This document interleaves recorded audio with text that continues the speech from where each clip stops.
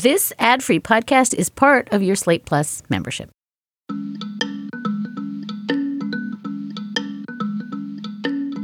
He finds enablers in the judiciary everywhere.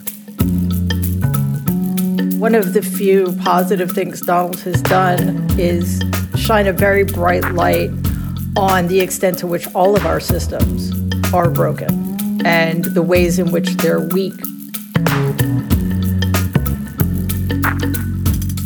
Hi, and welcome back to Amicus. This is Slate's podcast about the courts and the law, the Supreme Court, and suddenly the law of special masters. I'm Dahlia Lithwick. I cover the law for Slate.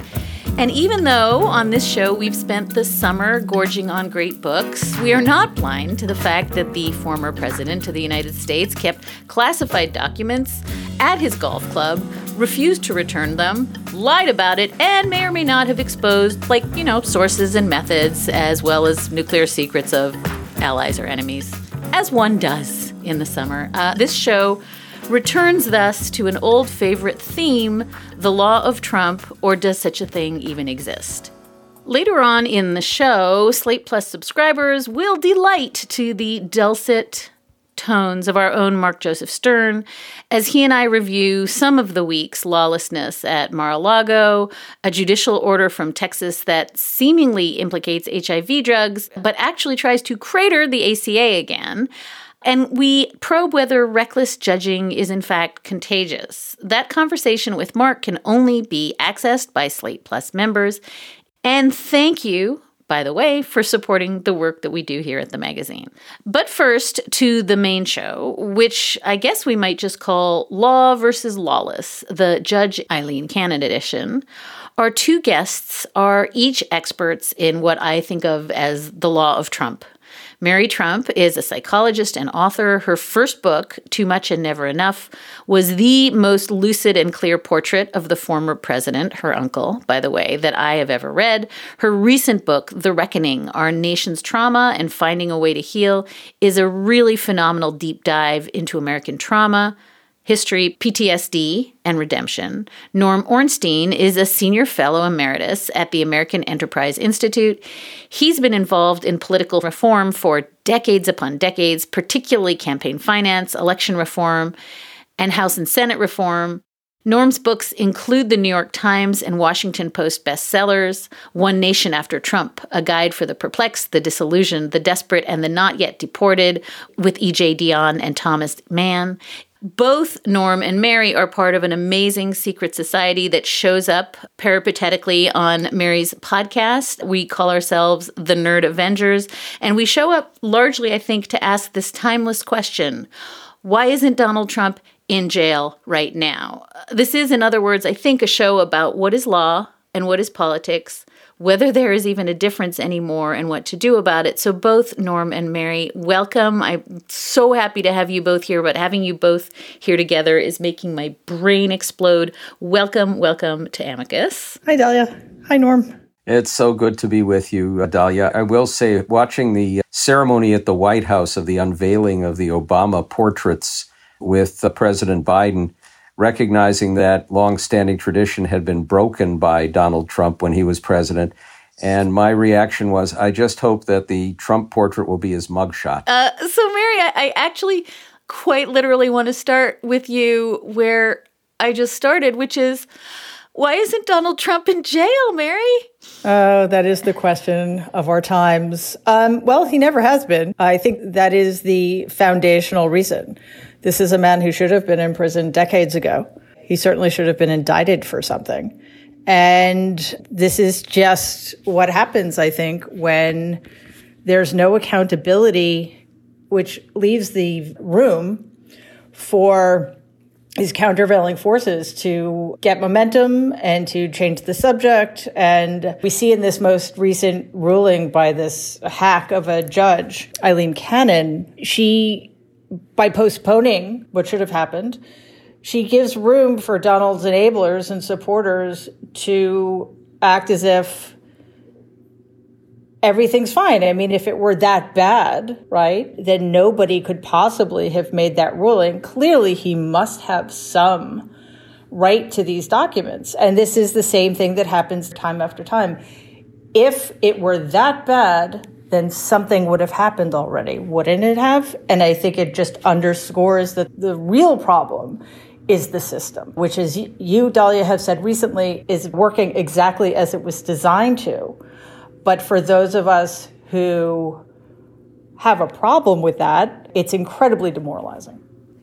Mary, there's something so profound actually buried in what you just said, which is people look at what Judge Cannon does and say, well, there must be both sides here. There must be two legitimate sides because, after all, a federal judge has just issued a stay.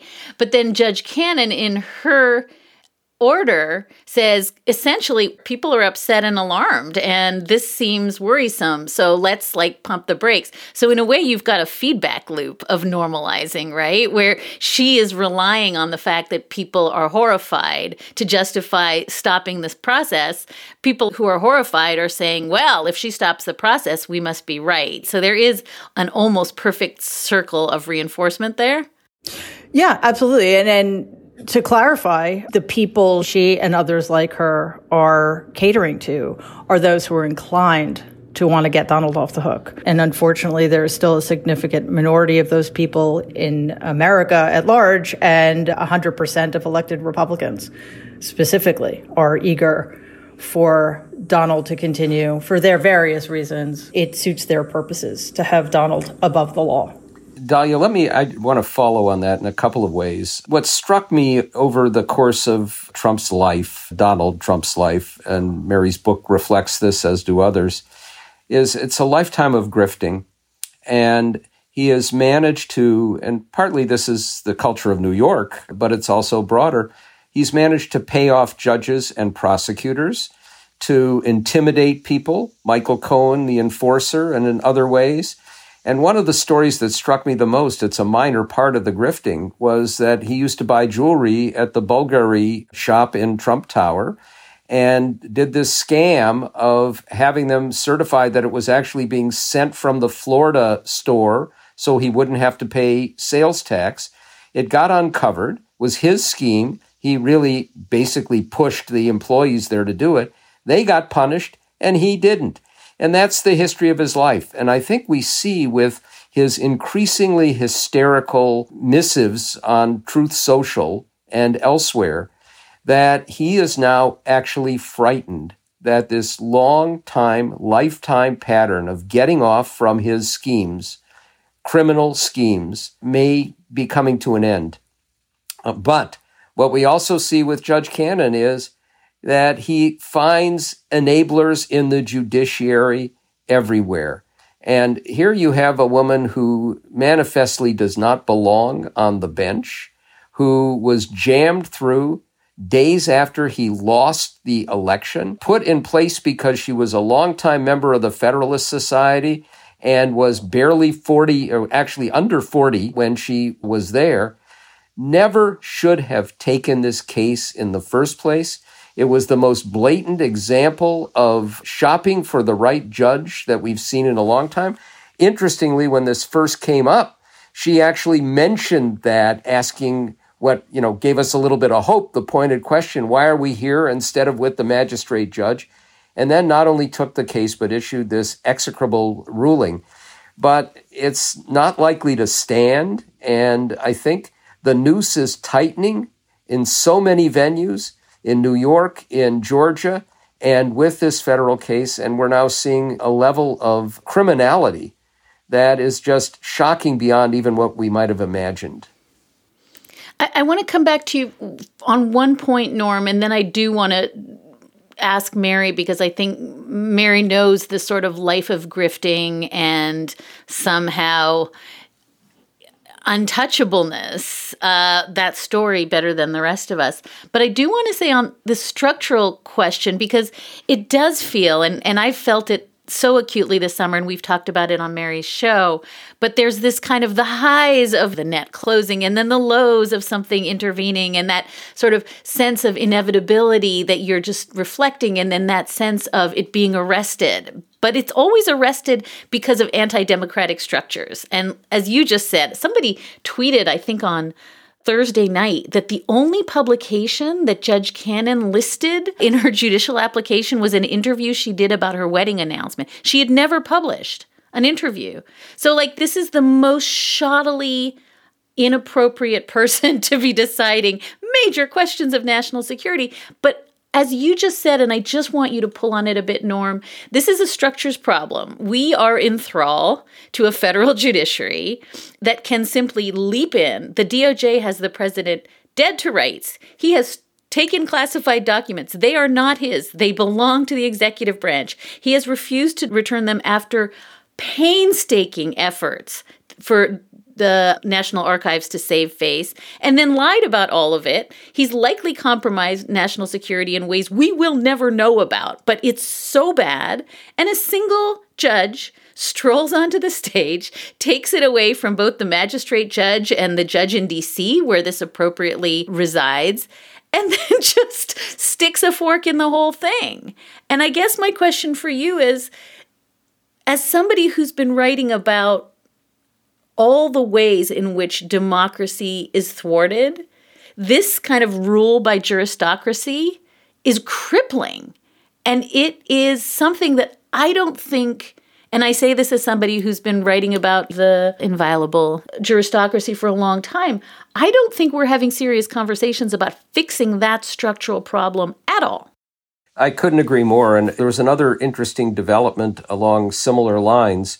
Judge Reed O'Connor, who infamously had basically ruled that the Affordable Care Act was unconstitutional, just issued a ruling that said that PrEP, so these are the drugs that prevent HIV transmission, cannot be forced as part of the Affordable Care Act's formulary for religious reasons, because people think that it's only for homosexuals and homosexuality is immoral and therefore they don't have to prescribe it. And it gets to a larger point that you've made, which is it is insane that a single district court judge can enjoin the entire country in an important action or can rule in the way that Judge O'Connor has. And this is in Congress's purview. And one of the things, we have a lot of discussion about enlarging the court, and we have some discussion about term limits for Supreme Court justices. Nobody has effectively talked about the jurisdiction of the courts, which is totally with a very few exceptions, the original jurisdiction given in the Constitution of the Supreme Court. Congress can determine what appellate jurisdiction is. They can, by legislation, say, no, we're not going to let some insane district court judge who is ruling only because of forum shopping by extremists to basically rule over the entire country. And they can take away some of the Supreme Court's jurisdiction as well. We are now in a world where the bias that exists in all of our institutions, an anti-democratic bias, some of it built in, but it was kept in check by the norms in the system, and the norms have disappeared, and now you have a sizable share of the country willing to use these structural anomalies to basically rule over the rest of the country, even though it goes against what the vast majority of Americans want or against what we would view as the rule of law. And this is a crisis point, and I can only hope that we will get a Congress that will be willing to address some of this. And I'll make one other point while we're on this subject. We know that the Supreme Court is going to rule on one part of this independent state legislature's theory, this obscure wacko theory, which was first applied to electors. But now it's very possible, maybe even likely, that they're going to apply it to state legislatures and Congress, that in effect, state courts or state constitutions are irrelevant if the state legislature, narrowly defined as that legislature, takes an action. And that action can be unconstitutional. It doesn't matter.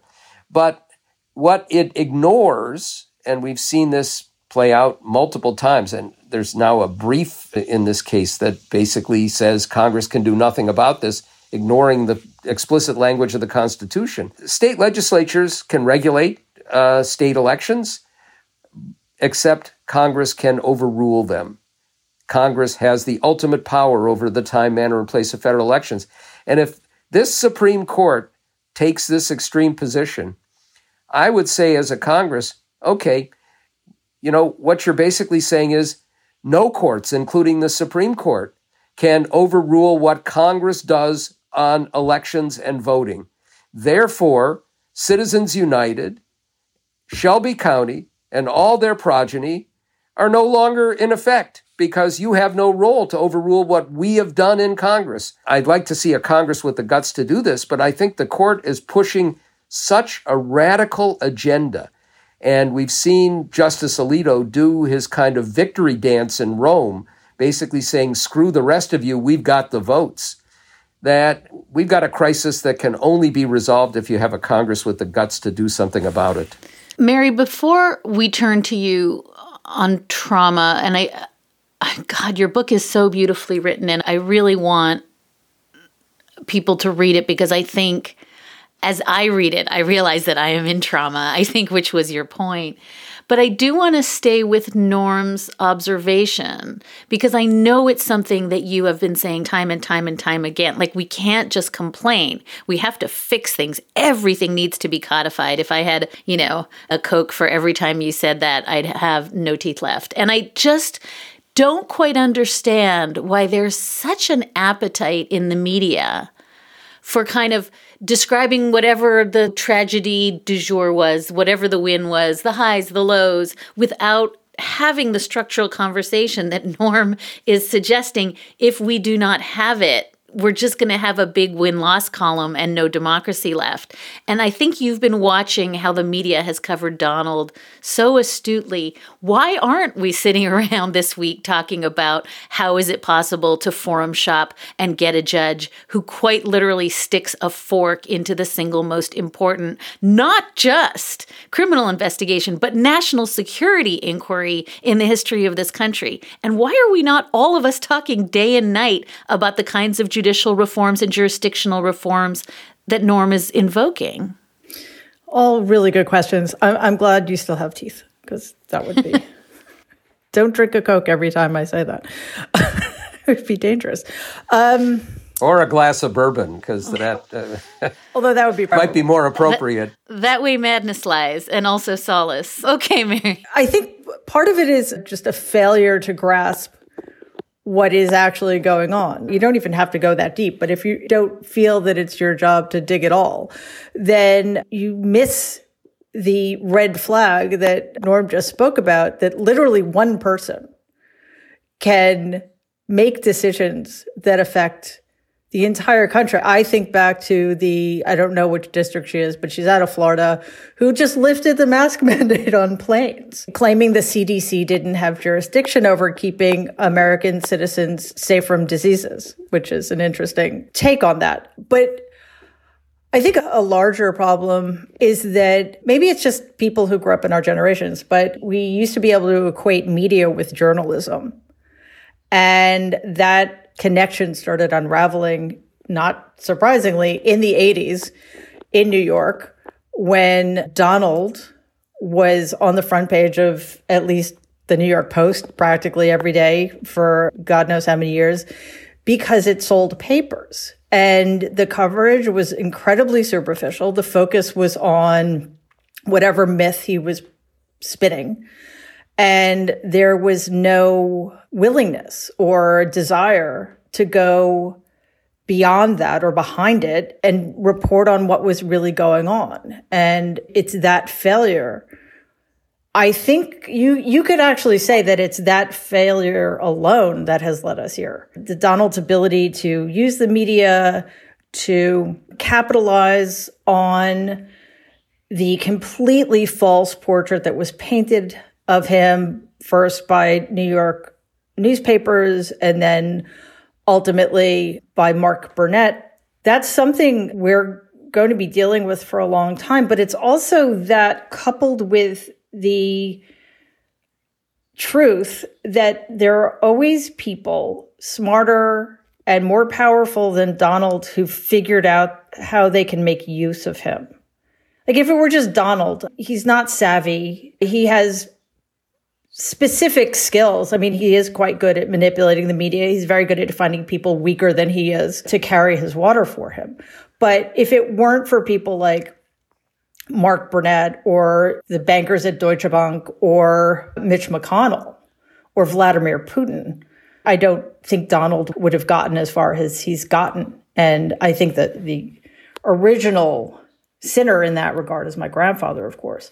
And it's just how this pattern has repeated over time that I still can't quite grapple with it, to be completely honest with you. But those two things together, the myth about him sells papers, and other people in positions of power have figured out how to use him towards their own ends. And I think maybe I would ask both of you, because as Norm says, there's a pretty narrow grifting playbook on how to win all these lawsuits. You just buy judges, you bully weaker opponents, you wear them down with endless delay. I mean, it's a pretty standard, right? As many people have said on this show, I think including Daniel Goldman, it's a pretty standard mob playbook of how to get through a legal system.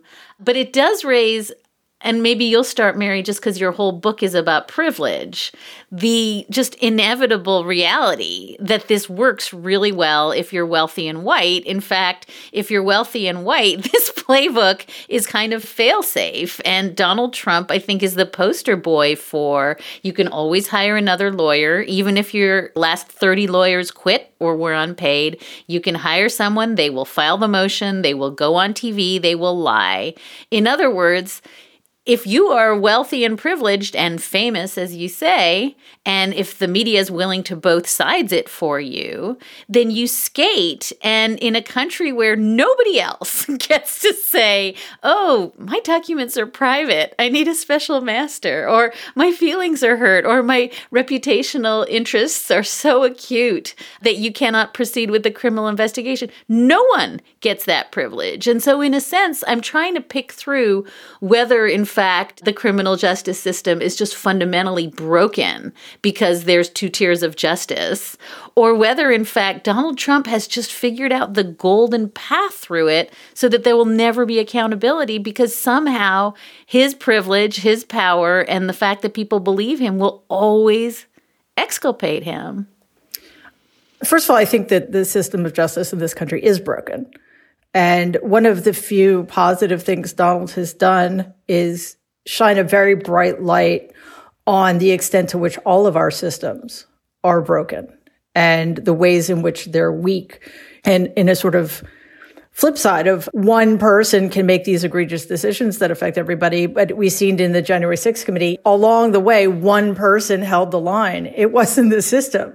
It was an individual, whether it's a 23-year-old woman or somebody with more power and experience. So there's that part of it, which I guess we should be grateful for, because the only way to change the system is to reimagine our institutions and figure out how they can work for everybody, which clearly they don't do. And what exemplifies that right now is as soon as we heard that Cannon was appointed by Donald, we knew that we weren't going to get a fair ruling based on the facts. And we didn't. And we had the same thing looking at the 11th Circuit. I think 6 out of, I'm not sure how many, 11 or 13 of those judges were appointed by Donald. So we had the same quandary. Are we going to get a fair ruling out of that? And I don't know. And that's a very scary state of affairs. And we see it at the state level too. We say, okay, the federal judiciary is broken perhaps beyond repair right now. So are we going to get justice at the state level? And the answer to that question is it depends on the state. It's going to take a lot of work. And as Norm said, it's going to take a Congress. And I think implied there is a Democratic dominated Congress that is willing to look this in the face and say enough and no more. We have to start from scratch here. But on top of that, of course, is the fact that Donald has honed the skill of using the system to benefit him at the expense of everybody else for a very long time. And you couple that with America's egregious history of failing to hold powerful white men accountable. I mean, if you cannot hold Robert E. Lee accountable, then is it shocking that a century and a few decades later, you're not going to be holding somebody like Donald accountable? No, because people keep getting pardoned or people are allowed to rehabilitate themselves. I'm thinking of Nixon or George W. Bush or Ronald Reagan. So I think it's a combination of all of those things, but what is of most import for the long term is the broken institution itself. So, just to add to that, of course, the Supreme Court, the motto is equal justice under law. I was struck. We know that we have figures out there who are at least as pernicious as Donald, who are smarter and tougher, Ron DeSantis being one of them. He spends millions of Florida taxpayer dollars to do this investigation of voter fraud, finds 20 people who are basically felons who completed their sentences, who are allowed under the law to vote, who were told by election officials and the state that they were eligible to vote, and he frog marches them into jail. They did this believing in good faith that they were casting legitimate votes.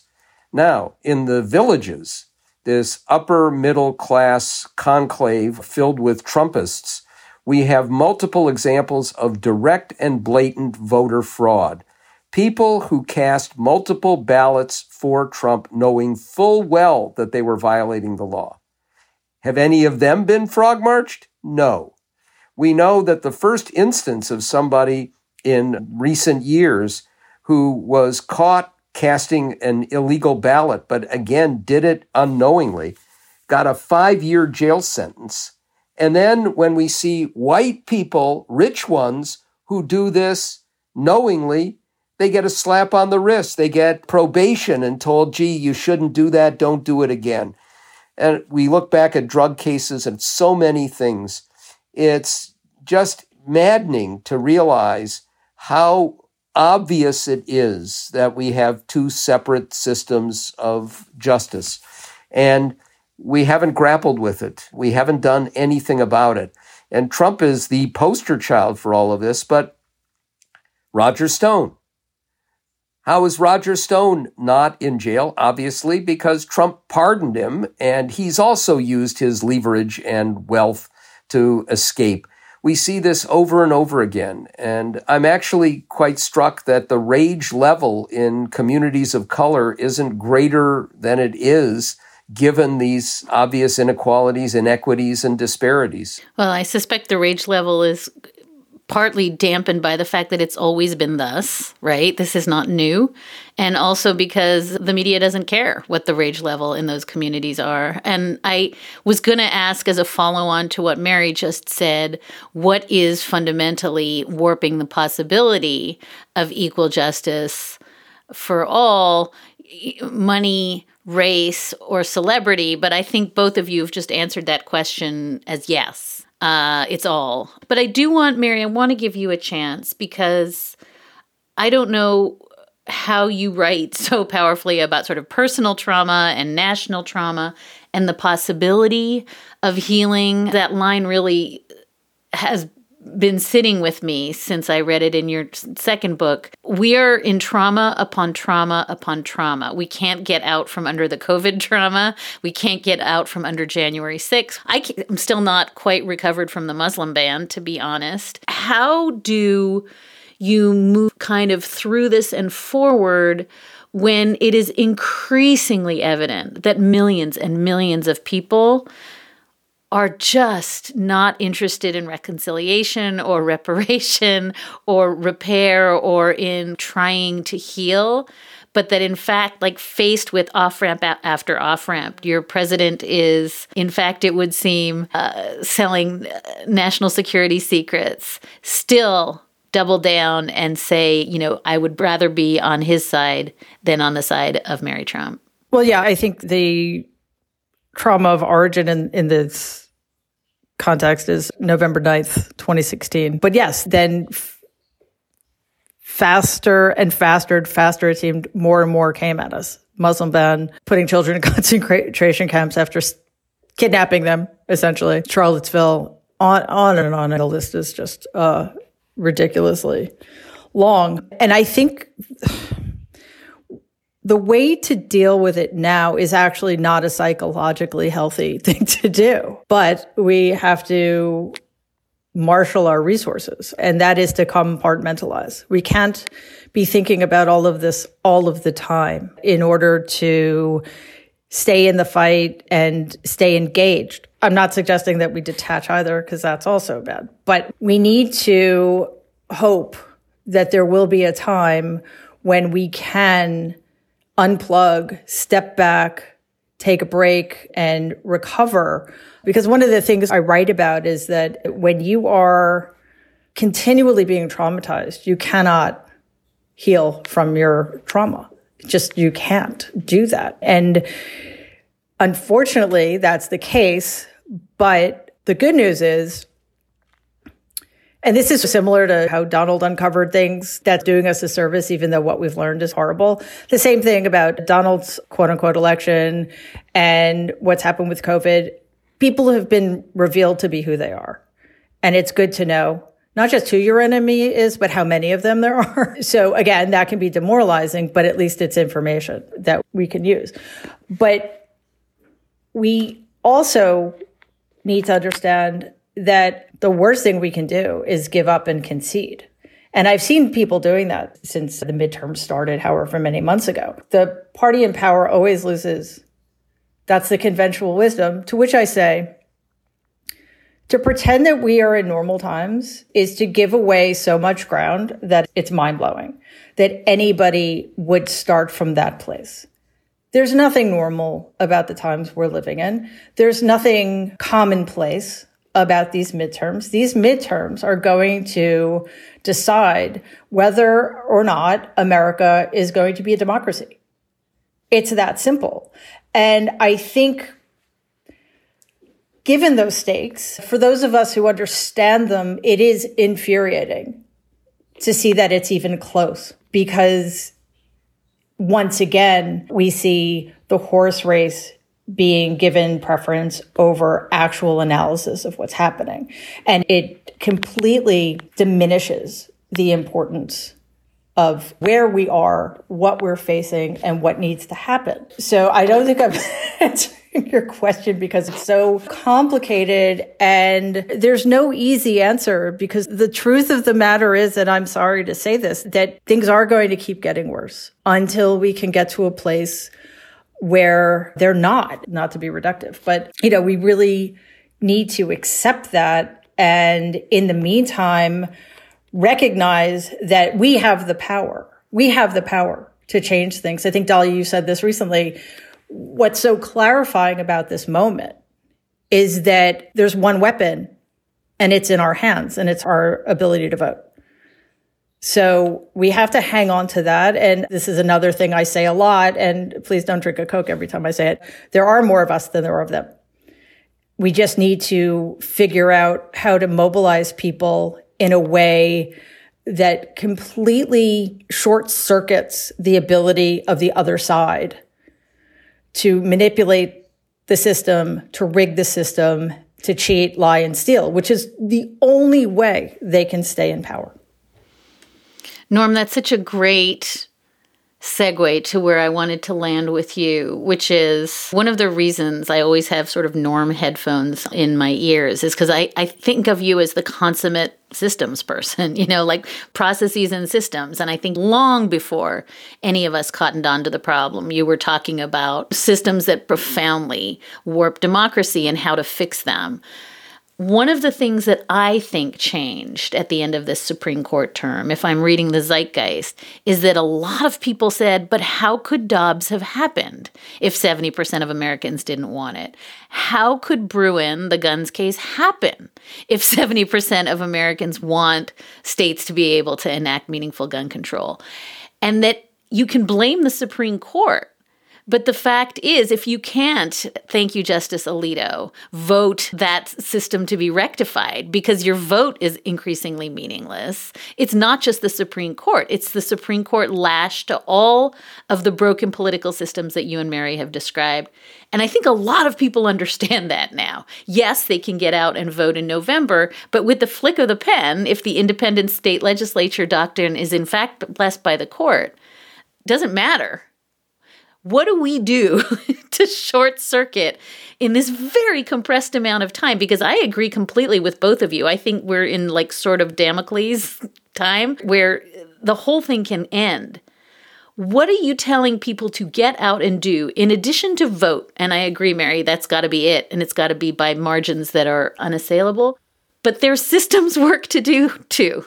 And that I think is long-term and it's boring, but that's the work that I think, in addition to simply voting, that repair work, whether it's gerrymandering or the Electoral Count Act, all of that stuff needs to get fixed. So I want to ask you a very unfair last question, which is, how do you both lift up, and this goes to Mary's point about the media doesn't care about this stuff, the urgent need for all that systemic repair, and then just very crisply, what systems repair should people be fighting for in addition to going out and voting in November? Sure. One of the things we can reflect back on is the tragedy of Kyrsten Sinema and Joe Manchin, who put the filibuster ahead of preserving democracy. The For the People Act, which included a lot of things, including redistricting reform, gerrymandering reform.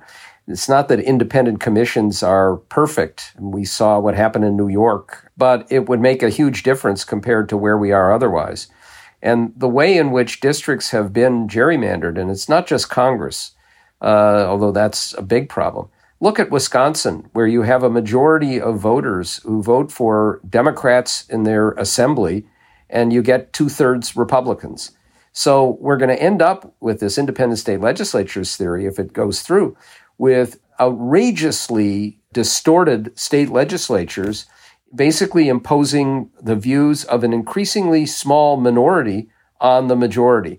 And the illegitimacy of that is just astonishing. So one of the things that we need to do, first of all, is to get a billionaire who can be the equivalent of Peter Thiel, or this guy who just gave $1.6 billion to Leonard Leo, who is one of the great villains in American history, who has used it to distort the judiciary to accomplish some of these ends and have a more undemocratic system. But we're not going to be able to do this unless we can hold the House and the Senate and expand the Senate by at least a couple of seats. The Senate, I think, is in play because of Dobbs. And it's not just Democrats, and all of us need to find the best way to frame this so that Americans can understand what the stakes are. And we need to have a media that points out the utter hypocrisy of Republican candidates who have said over and over that they want personhood amendments, which would mean that a miscarriage could involve a woman charged with manslaughter or an abortion with murder, that are now saying, well, no, we really didn't mean that, or scrubbing their websites. We need to hold people to account. But keep in mind that the combination of tribalism, where people just vote blindly for their own tribe, the fact that a Lauren Boebert or a Marjorie Taylor Greene could win renomination against extremely conservative people, that a Liz Cheney could lose to an absolute nutcase, tells us that's a big problem. But the nature of these districts now, and the lawlessness in Ohio, where the legislature basically ignored the courts over and over and ended up with an even more distorted set of districts. Winning the House is an uphill battle. We have got to frame this in a fashion that, as Mary said, we get an overwhelming reaction, enough to keep the two chambers. If we don't do that, then we're not going to be able to deal with any of these structural changes. We have to reform the courts dramatically. And I'm afraid we can't do that without enlarging the Supreme Court, but we also need to shift the jurisdictions of the courts, something we talked about earlier. The Senate is a huge problem, and I don't have a great answer for that, although it's got to start with adding D.C. and Puerto Rico as states. Frankly, I would add American Samoa and the U.S. Virgin Islands as well, and create at least a little bit more of a balance. The House, beyond redistricting reform, we need to enlarge the body. I'd like to add 150 members, which also would have at least a modest impact at reducing the bias in the Electoral College. And we're not going to change that without a constitutional amendment or without a dramatic push for this compact that would at least have states relying on the popular vote. All of those changes, though, are going to be important and necessary. But as you say, this is a short window.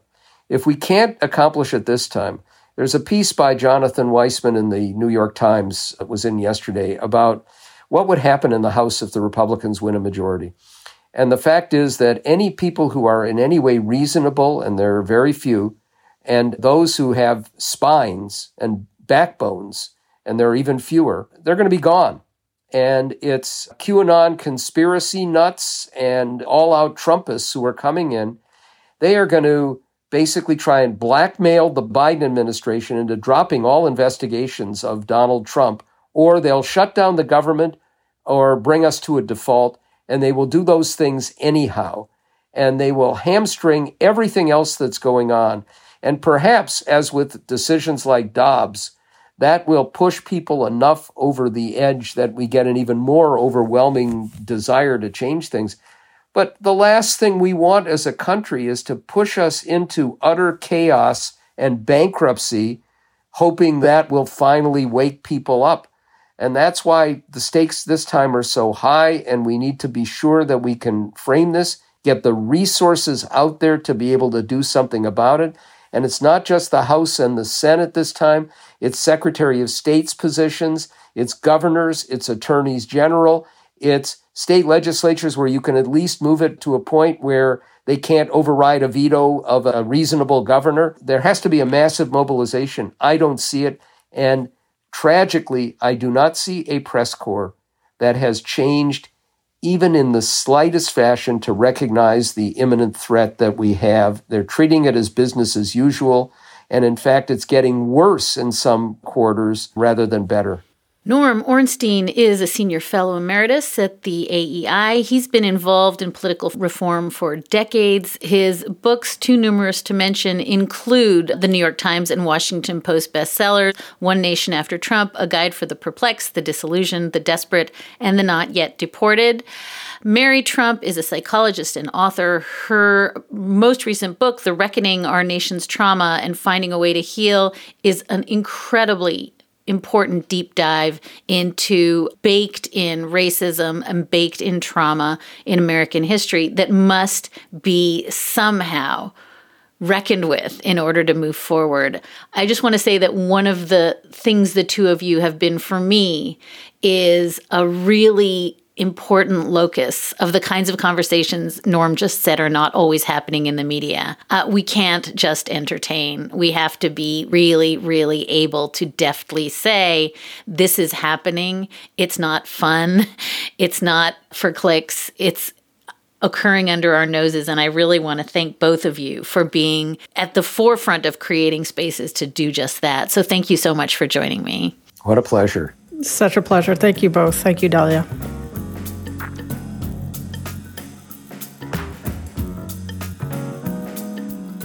So we have come back after a long summer without talking to Mark Joseph Stern in our members-only Slate Plus secret coven of doom. And Mark Joseph Stern, I have to start by just saying I freaking missed you. I know our chemistry is weird and nihilist and depressed, but there's no one I missed more this summer.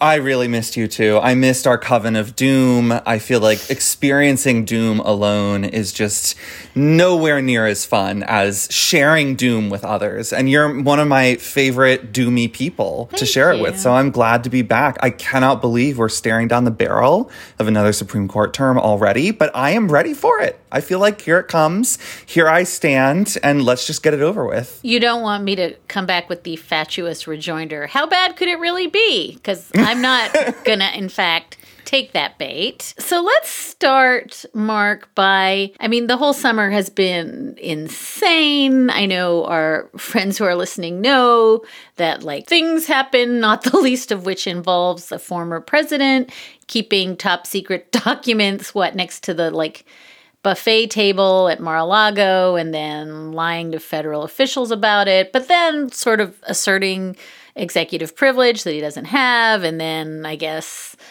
also declassifying classified documents with his mind. A lot of thorny legal issues, to be sure. But one of the strangest turns of all came just this week. In fact, on Monday, when a judge who was appointed by Trump after the November election in 2020 essentially told the Justice Department it couldn't use those boxes and boxes of documents illegally seized because, I guess why? Because people are saying it's bad? Because Trump has a privacy interest in the golf balls that are rolling around among the nuclear secrets? What the hell?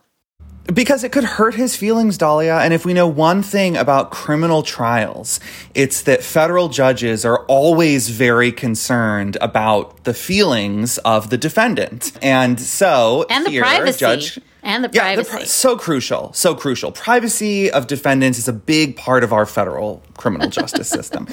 So what happened here is, there's this investigation already going on, and there's a grand jury in D.C. A federal magistrate judge issued this search warrant of Mar-a-Lago. Trump went down to a different court, handpicked the judge who he appointed, Judge Cannon, and got her to issue this decision that did two things. First, it appointed a special master to go through all of this material that was seized from Mar-a-Lago and sort out what is allegedly Trump's property, what is allegedly privileged by either attorney-client privilege or executive privilege. And, that is to be determined. The special master appointment process could take weeks, it could take months, it could take years. We could still be talking about this in 2040.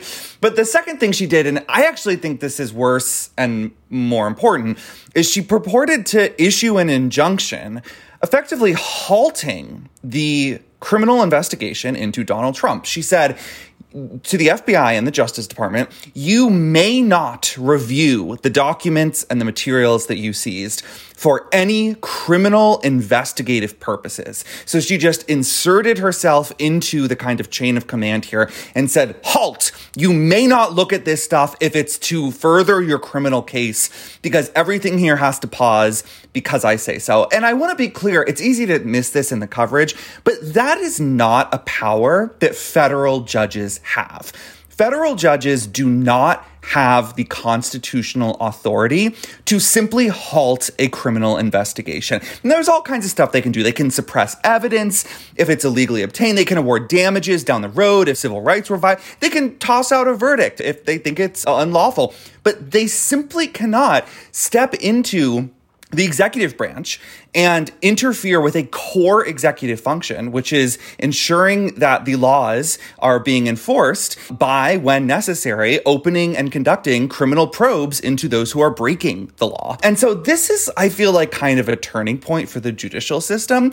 And we've seen some sort of centrists proclaim the same, like Noah Feldman, who has tried his best to retain faith in the judicial system, but says this is sort of a make or break moment. If this order is upheld, it'll be clear that there are Obama judges and Trump judges. I think that we answered that question long ago, but it's really stunning to see the arrogance, the partisanship, the brazen bias, the total lack of compunction that Judge Cannon displayed here when she decided to just take this step that is egregiously unlawful and run interference for the guy who appointed her. It's bad optics, it's terrible law, and it's just not good for anyone who's not named Donald Trump. A couple things. One immediate thought is, you didn't mention this, but I think it's important. She said that the national security review could go on.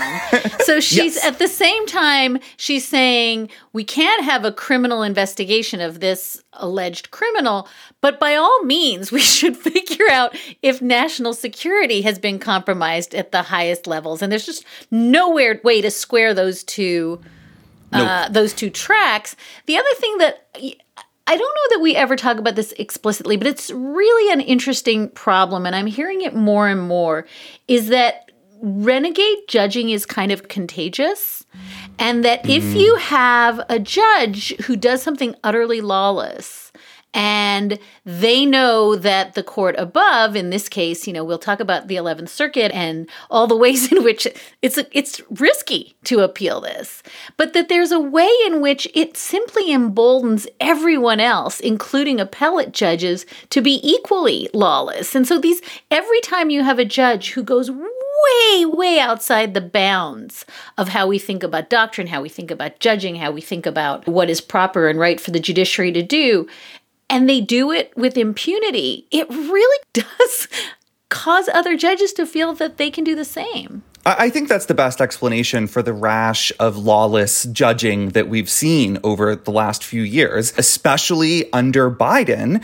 when we have seen these Trump judges and Trump-aligned judges issue these extraordinary and unprecedented decisions and injunctions that really seize control over the executive branch. I mean, you and I wrote about and talked about the judge in Texas who basically took control of southern border policy for a year, who oversaw high-ranking diplomats' negotiations with Mexican officials to try to reinstate the Remain in Mexico policy, who basically made himself the top diplomat of the United States for these purposes, and only got reversed to the Supreme Court by a 5-4 vote. And I think that really illustrates one of the gravest dangers here, which is that these decisions are shifting the Overton window. They are pushing every court to the right. They are emboldening judges on the courts of appeals and justices on the Supreme Court to embrace more and more radical views of what their jobs entail and permit, and getting everyone kind of excited and frothing to just push as hard as they possibly can in the Republican direction, in the Trump direction, against the Biden administration and everything it is trying to do. So, we heard the term judicial resistance bandied about a lot under Trump whenever a judge would say, issue an injunction against an obviously illegal anti-immigration rule. I think you and I really disliked it at the time, but here we are seeing judges almost step up to Joe Biden's face and tell him, I'm the president now. And I just think that is categorically different from what we've seen before, and indeed contagious, because it's exciting for judges to do that. They feel powerful. They feel, I'm sure, like a rush of excitement to award themselves this power. And other judges in Texas, in red states, in the 11th Circuit, they're like, we want to get in on that too. Why should they have all the fun? And I think that extends all the way up to the conservative justices on the Supreme Court.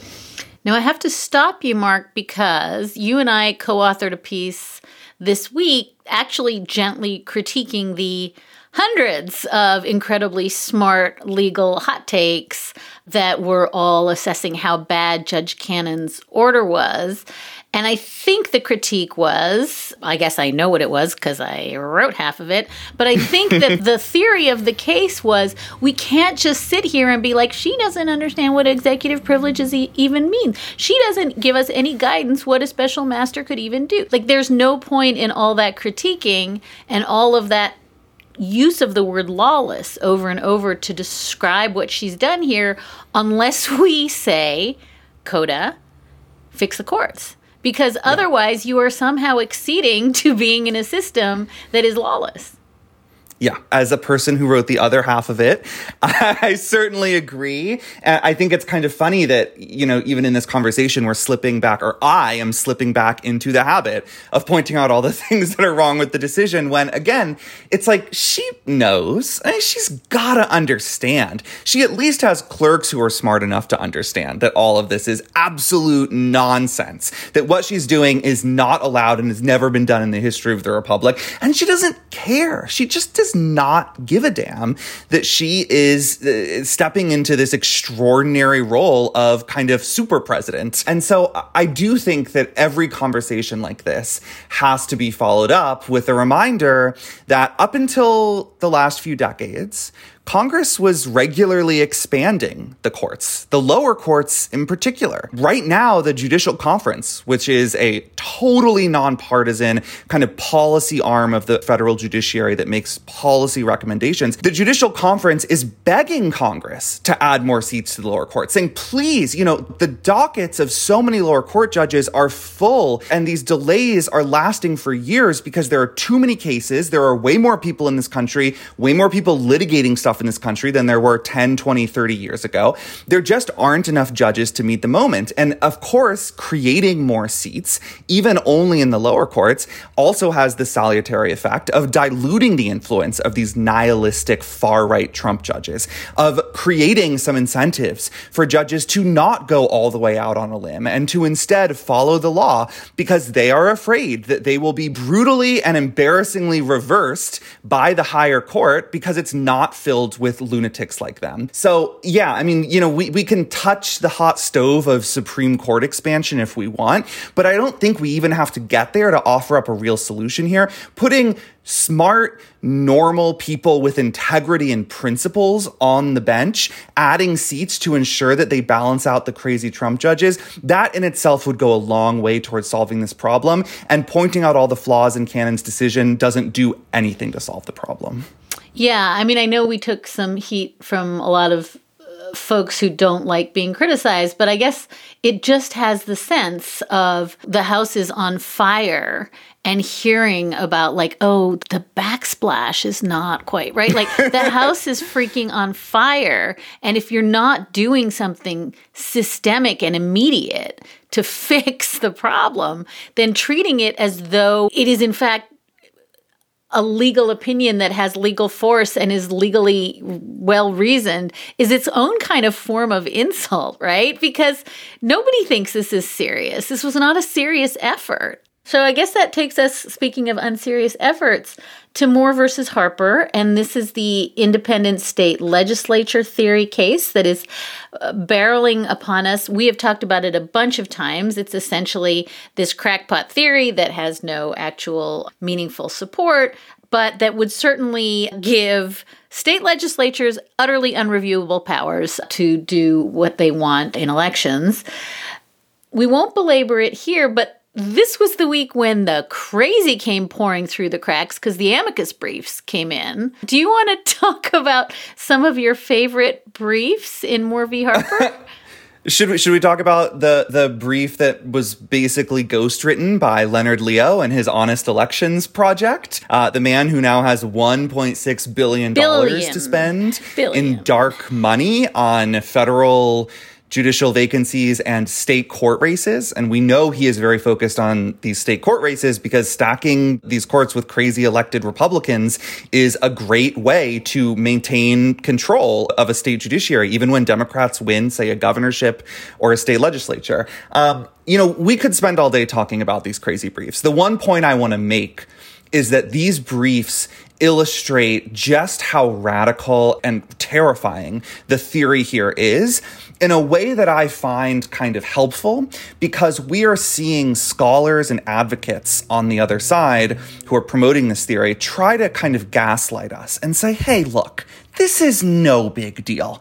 If state legislatures have unreviewable authority over election law, the sky's not going to fall. They're just going to have control over the rules. They're going to draw the maps. They're going to be deciding how and when the people can vote. But that's not a big deal because that's how it happened throughout most of American history. And, it's the most democratic branch. They respond to the people, yada, yada, yada. That's what they say. These briefs say, actually, we want the sky to fall. We want state legislatures to have absolute unreviewable authority because we want to draw crazy gerrymanders. We want to engage in rank voter suppression. We might even want to override the will of the people in presidential elections and appoint our own alternate electors to the Electoral College. And it's none of your business, state courts. It is absolutely not for you to decide how we manage elections. And I guess I'm glad the crazy there is out in the open, because now every time somebody who wants to retain their respectability while promoting this crackpot theory, and they try to gaslight us by saying, oh, it's no big deal, it's not really going to lead to anything bad, we can just throw these amicus briefs in their faces and say, why don't you talk to your allies about this? Because they have very different ideas and plans for what they want to do with this newfound power.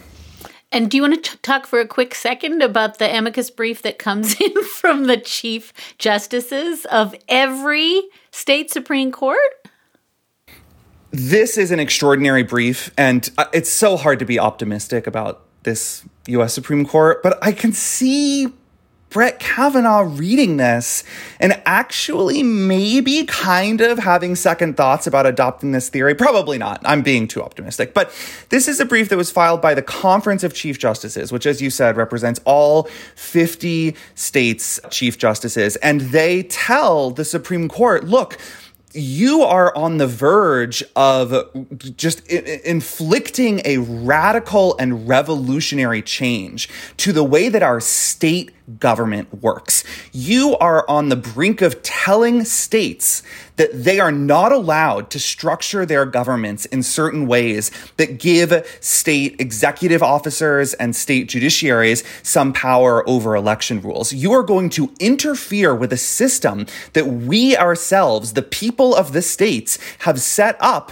to ensure that elections run in accordance with the will of the people. And that is an egregious violation of the federalist principles that you purport to espouse. And again, who knows what effect this will have?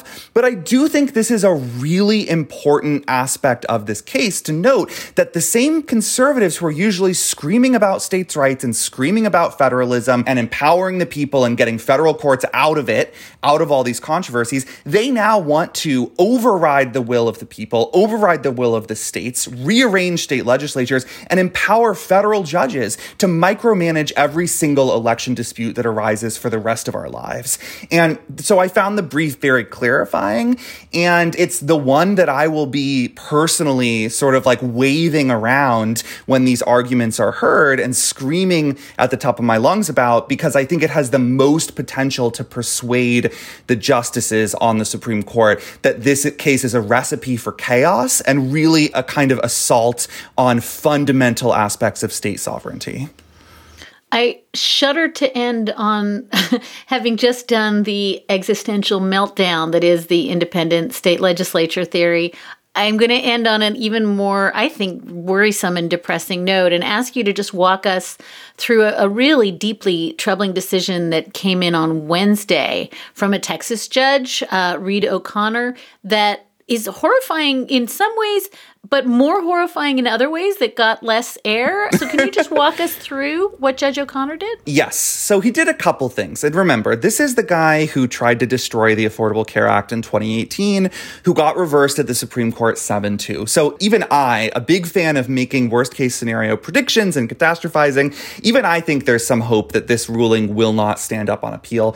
But he ruled in favor of a group of employers who do not want to allow their workers to access HIV preventing medicine through their insurance plans. So under Trump, in the Trump administration, this federal mandate was issued that said insurance plans have to cover PrEP, which is a drug that is like 99% effective at preventing HIV transmission. And these religious employers said, no, we don't want to do it because we think that PrEP encourages and facilitates gay sex, which we believe to be immoral.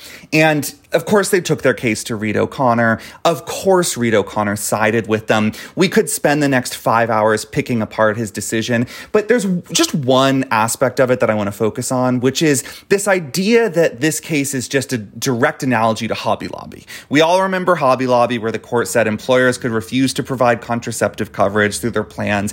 Terrible decision. In this case, Reed O'Connor says, look, it's the same thing. You know, these people don't want to facilitate what they consider to be sin. But I would like to point out what I think is a crucial difference. Okay. In Hobby Lobby, the employers said, we think these these contraceptives are abortifacients. Well, they weren't, but let's leave that aside. We think that these contraceptives are destroying embryos, and that is sinful, and so we refuse to cover them because it burdens our religion.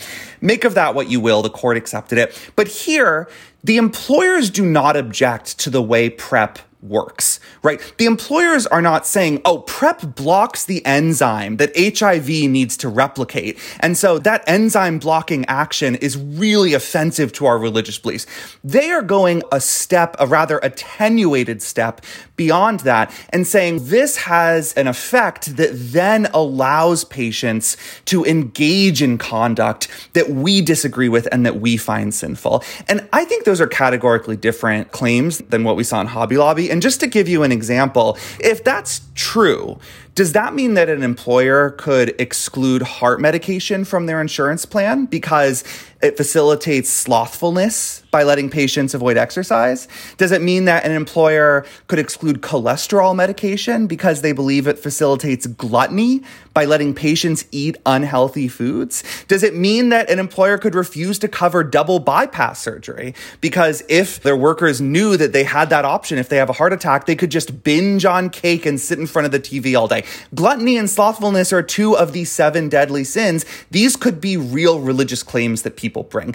And so I actually think, and again, I don't know why I'm feeling even marginally optimistic today, but I think that a reasonable judge could draw a very firm line between covering drugs whose actual mechanism is offensive to them and covering drugs that in theory lead to some kind of behavior down the road that they disagree with. That is a distinction Reed O'Connor refused to draw.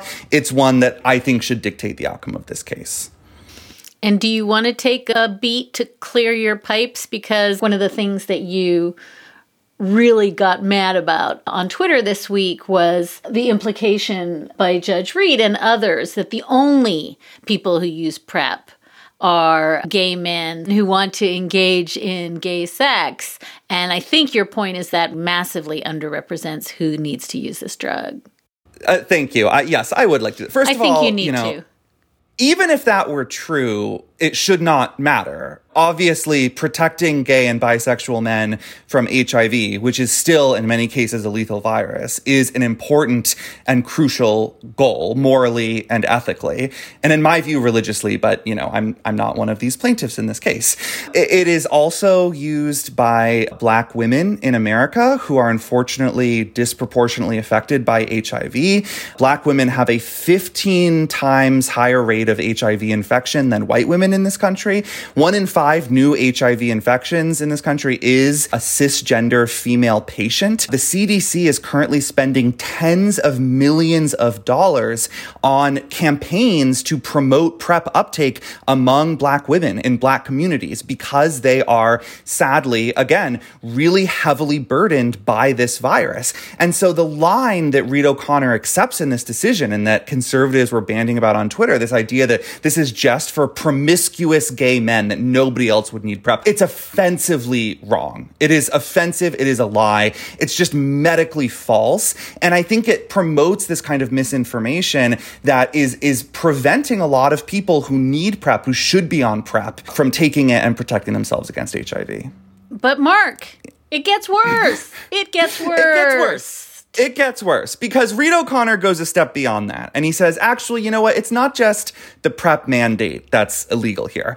I think that the entire federal infrastructure that imposes these regulations on insurance companies to cover preventive care, I think that's illegal because the agency that makes these recommendations, which is a group of unpaid volunteer experts who meet a couple of times a year for 2 days, that these people are in fact officers of the United States on par with cabinet secretaries who must be nominated by the president and confirmed by the Senate. And because they aren't, this expert body that makes these recommendations is illegal. And he opens the door to striking down the entire agency and all of its work, which would mean that insurance companies are free from covering any kind of preventive care, including, just briefly, cervical cancer screenings, colorectal cancer screenings, HIV tests, domestic violence screenings, medication for heart disease, breast cancer screenings, breast cancer treatment. The list goes on.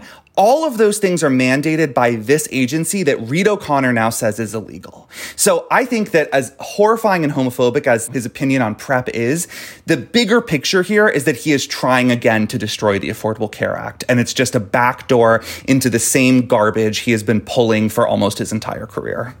Maybe the through line, Mark, is that we started this conversation by saying the recklessness and lawlessness feels like it's contagious. And it does seem as though the nihilism is also contagious. I mean, it's just simple reaching out to just dismantle government entities because government sucks. Feels like it's also something that has been greenlit from the very, very highest court in the land all on down. I think you used the word moderately optimistic. So folks, set your benchmark there.